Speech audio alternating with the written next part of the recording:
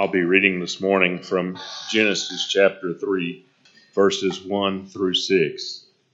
Chapter 3, verse 1 through 6. And now the serpent was more cunning than any beast in the field which the Lord God had made. And he said to the woman, Has God indeed said, You shall not eat of every tree of the garden? And the woman said to the serpent, You may eat the fruit of the trees of the garden.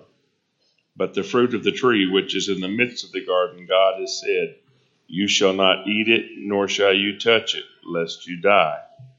And the serpent said to the woman, You will not surely die, for God knows that in the day you eat of it, your eyes will be opened, and you will be like God, knowing good and evil.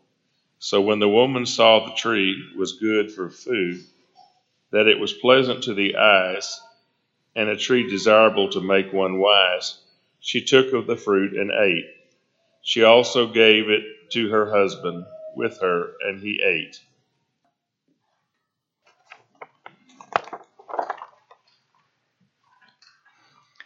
As John said earlier, the retreat went well, and I love our elders, and Alan and I love you, and that I'm reminded of that every year, of how much your elders, our elders, love each other and love you.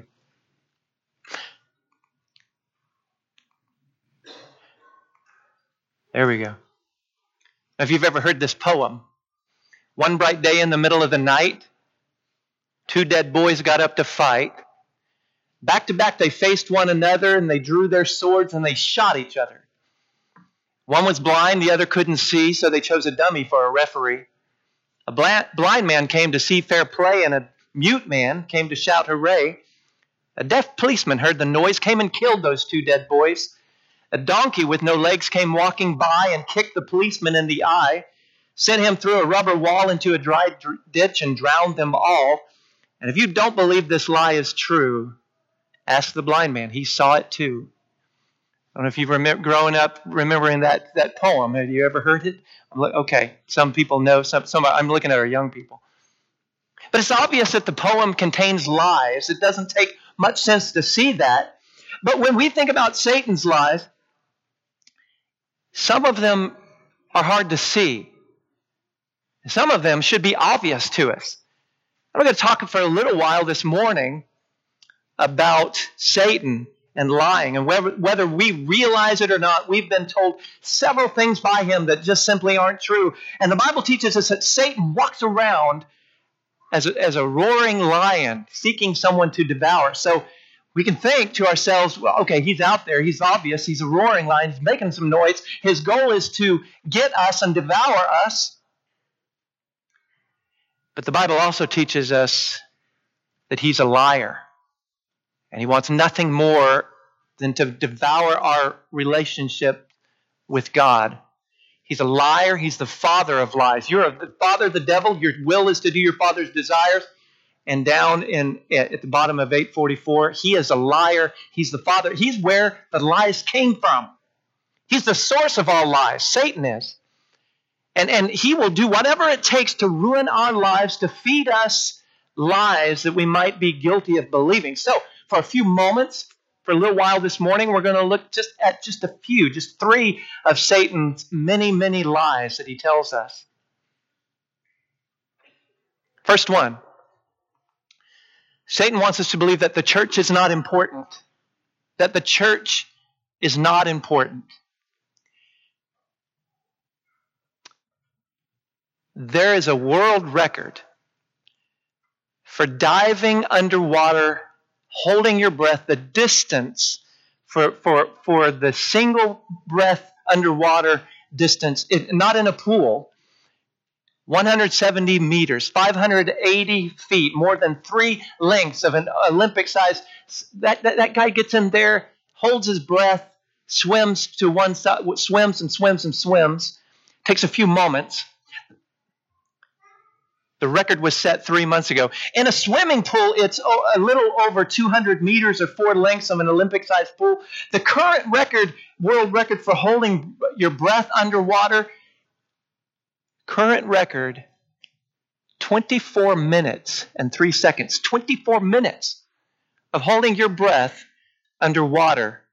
I was getting ready and I was thinking, I wonder how many of our young people are holding their breath right now just to see how far, Blaine, how long they can go.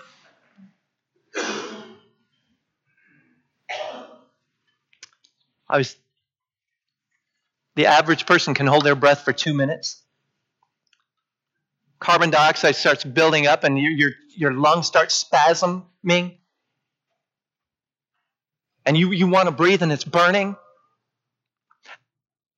And the reason I'm talking about this is because I think trying to live in this world as a Christian is like swimming underwater and not breathing throughout the week, trying to get to the other side of the week. And we think about coming to worship services as taking a deep breath in preparation for going out into the world and trying to swim to the other end of the week. We can break it down like this. We're underwater. We're holding our breath. We're trying to get from here to the end of the week. And we think about coming to services. One time a week, we only get a shallow breath. Haven't gone to class. We just get a shallow breath. And we don't get too far before we start to drown. Our lungs are burning, and we have to take a breath, but we're underwater and we start to drown. We don't get too far. Attending 2 services a week, you get a little bit more breath to go across the week. Get a deeper breath, but we still have to swim pretty far in order to make it to the end. Coming to class on Sunday morning and then 2 services, if we can swing that, we still have to make it through the week. But you think about this, coming together to class, service, blessed to be back Sunday night, and then we come together on Wednesday night, you get to take a breath right in the middle of your swim. And you think about the church is important. Why? Because it gives us a chance to catch our breath, to take a breath, and Satan doesn't want that. We don't need to be record holders in this swim of life. We will drown faster. Satan wants to detach Christians from the body of believers. He really does. That's the lie that he tells us. You don't need each other. You don't need to be around each other. But the truth is that God intended for the Christian life to be lived with the mindset that we belong to a family, that we are part of a body, and we breathe when we're together. Church attendance has been taking place. Get the gathering together of people to worship has been taking place for a long, long time. Acts 27, on the first day of the week when we were gathered together to break bread, Paul talked with them. First day of the week, and that's what we're doing. Church attendance isn't just a good thing for us to do. It's a necessary thing for us to do. Not neglecting to meet together as is a habit of some, but encouraging one another, and all the more as you see the day approaching, drawing near. It's something that we need to be doing. Coming together on a regular basis, a frequent basis, will help us to breathe, to survive that long swim from one day to the next day, from Sunday to Wednesday, Wednesday to Friday. And then think about this. There are times when we get together throughout the week, different Christians, different times. When we read our Bible, we get to breathe. As we're praying, we're breathing. We don't have to go through life with just one spiritual breath. Satan wants us to drown. We need to make sure that we don't miss out on an opportunity to be together as a church, as a body of believers. That's one of Satan's lies. Satan wants us to believe, tries to convince us, that sin is no big deal. Sin is no big deal. You can do what you want. If it's fun, do it. Enjoy it. Sin is not going to kill you. Sin is not going to hurt you.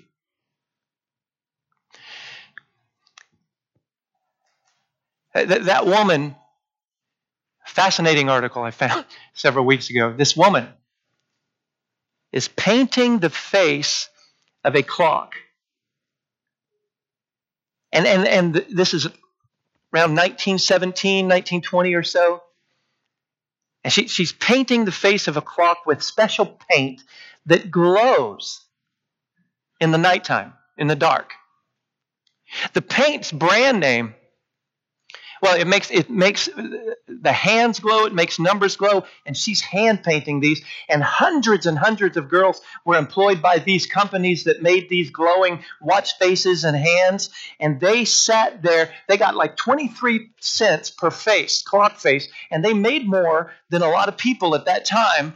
The more clocks they can paint, the better. And the paint that they were using was called Undark. Undark. Because it glowed. It glowed. But what they didn't know, and they were told, and they asked, is this all right for us to do? What they didn't know, that's radium. They were painting with radium. But they asked, are you sure this is safe? Oh, yes, it's safe. Radioactive paint. The method that they had these women paint, dip, lick to make a point, and then paint. Dip, lick, point, paint. They glowed. That paint glowed. They thought it was fun. These women thought it was fun to paint their teeth, paint their nails, paint things on their faces. They would come, they started noticing at night, they could look in the mirror in the dark and see themselves glowing a little bit. And they started wearing their good dresses to work because that night they would go dancing and they were glowing. But they were convinced because the company leaders convinced them that this was a good thing. And they said, a little radium gives you rosy cheeks. After a few years,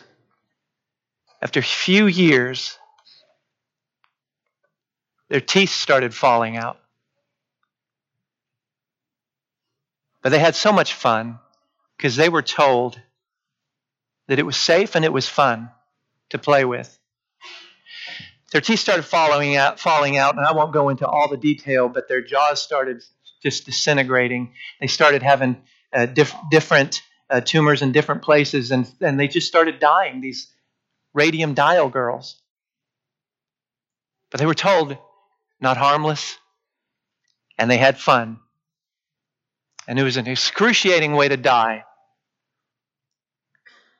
But they were told that radium was no big deal.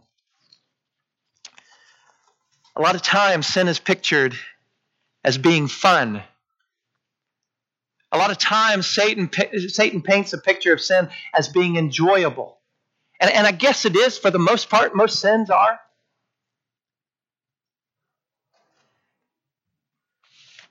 But we just read from Genesis 3, 1 through 6, how Satan encouraged and convinced Eve, yes, this is a good thing. You will enjoy this. You can be like a god if you eat this. And Eve listened to him and saw it, and she said to herself, "Ooh, this looks great." And she ate it. It's fun. You'll enjoy it.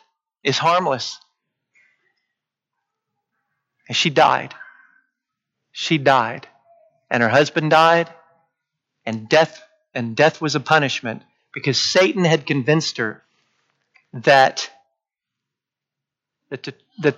sin is no big deal. The truth is, sin is serious and never should be taken lightly. It kills you. It kills you. Romans 6:23, the wages of sin is death. Sin, is it enjoyable? Yes, for the most part, most sins are. Some anger and jealousy, that's not so enjoyable. But for the most part, sin is enjoyable. Is it fun? Absolutely. Is it something you want to continue to do? Yes. Satan says, then do it. Paint yourself up. But you're going to die. You will die. Satan tries to convince us that sin is no big deal. Satan wants us to believe that we have plenty of time. That we have plenty of time. Has anyone heard about Any wildfires lately? California wildfires. Have you ever heard this phrase, garden hose hero? I read that phrase in an article about the wildfires in California. 220,000 acres at least have been burned. 220,000 fires all over California. You can see from space. You can see these fires.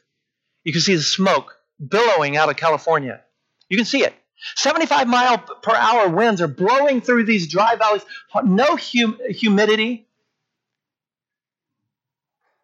Firemen are describing it as fire's coming, and it's coming fast, and things seem to be exploding because there's fuel all over the place. The houses are dry, and propane tanks are blowing up all over the place.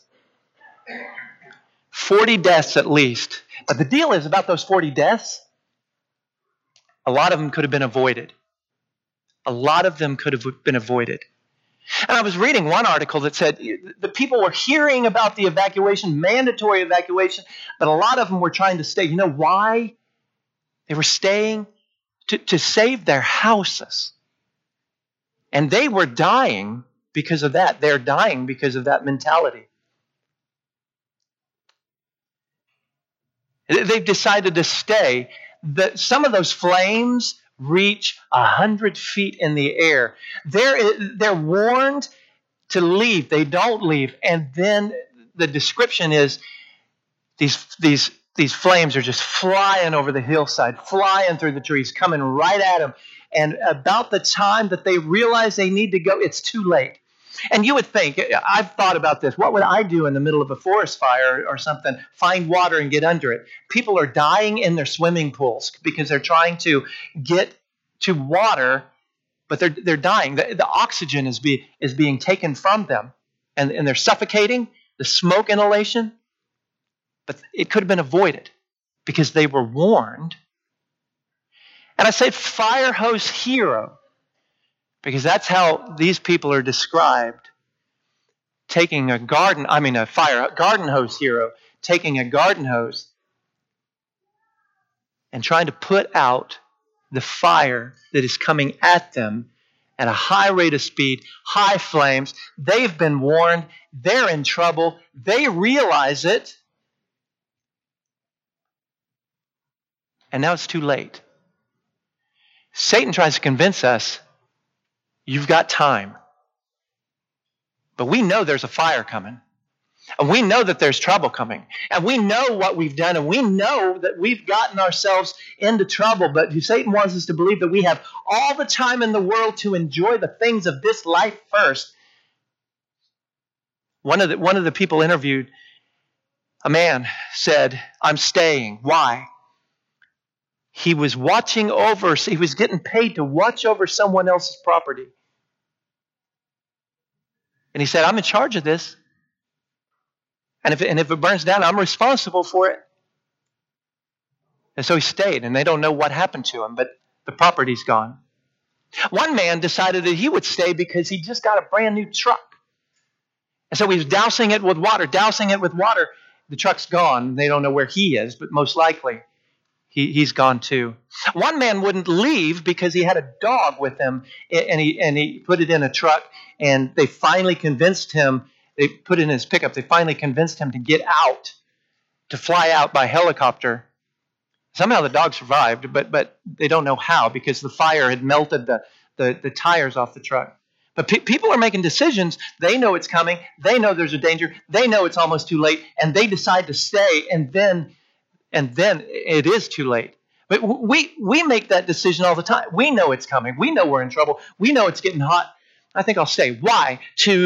I've got this pet sin I don't want to let die. I'm going to stay with this until it's too late.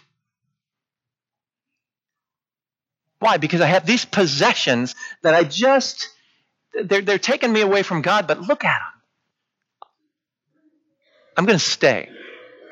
And when it's too late, it's too late, but I'm going to stay. I've got these people that I'm in charge of them, and I need to take care of them. Yet it's just really but I'm going to stay And I won't be able to save this, but I'm not going to end up because I'm not going to be able to save myself. I'm going to stay. Truth is that we're not promised a certain amount of time on earth.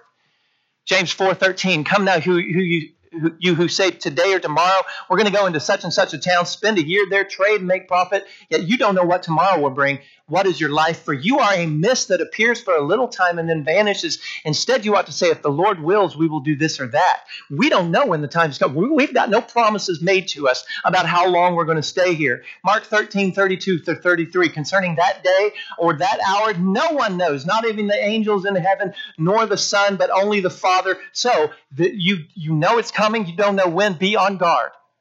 Keep awake. You don't know when the time's going to come. But it is coming. And we have been warned. 1 Thessalonians 5:1-3. Now concerning the times and the seasons, brothers, you know you don't need for me to write anything else to you. You yourselves are fully aware that the day of the Lord will come like a thief in the night. You know it's going to happen. While people are saying there's peace and security, I'm fine. Some of the people interviewed that they wouldn't leave, and so they were interviewed before the reporters left. They said, it's just, people are just overreacting. There's peace. There's peace and there's security. People are just making a big deal about, and now they can't find them. And now they can't find them, and their houses are gone. Sudden destruction will come upon them as labor pains come upon a pregnant woman, and they will not escape. So we need to make sure that we don't believe Satan's lie as he tries to trick us into thinking we have plenty of time to make our lives right with God. But that fire is too big to fight on our own with a garden hose. With a garden hose. We can't do it. And we're not told to stay in the fire as we are consumed. We're told to flee to God, to get rid of it. Satan's lies. The church is not important. Don't believe it. Sin is no big deal. That's a lie. Don't believe it. We have plenty of time. Absolute lie. Don't believe that. Satan wants nothing more than to take our lives and derail our lives and get our lives off track. A lot of times, though, he's effective. He's good at it. He's a liar. He's a source of lies. He's a father of lies. He'll convince you that it's okay to think a certain way, to do certain things, to act in certain ways. He's effective. But we can know the truth. We have that scripture. You shall know the truth, and the truth will set you free. And we read that, and we say it, and we hear it. We need to understand that truth will get us out of the fires. That truth will get us right with God. And when we stand before God, and we will on Judgment Day someday, we'll stand before Him knowing that we have done everything we need to do, to not believe Satan, to act in such a way as to acknowledge that we know that he's a liar. Or will we have to answer for believing and acting on Satan's lies? So the question this morning, what do you believe? Should have written it as, who do you believe? You believe Satan or you believe Christ? You believe Satan or you believe God who gave us those promises? Do you believe Satan who is wrong, or do you believe in what is right? The invitation is going to be extended to everyone. And what that means, if you're visiting and you've never been here before, it's a challenge. It's a challenge to change. It's a challenge to contemplate where you are and try to realize where you are spiritually and make decisions. Am I where I need to be? Am I out of the fire? Am I away from the danger? Have I been living in such a way as to not take breath? Am I wrong in any way? And so the invitation is a challenge to change. Sometimes for Christians, that challenge can be met by coming forward and acknowledging sin and asking for prayers. Sometimes the challenge can be met by just coming forward and asking for prayers.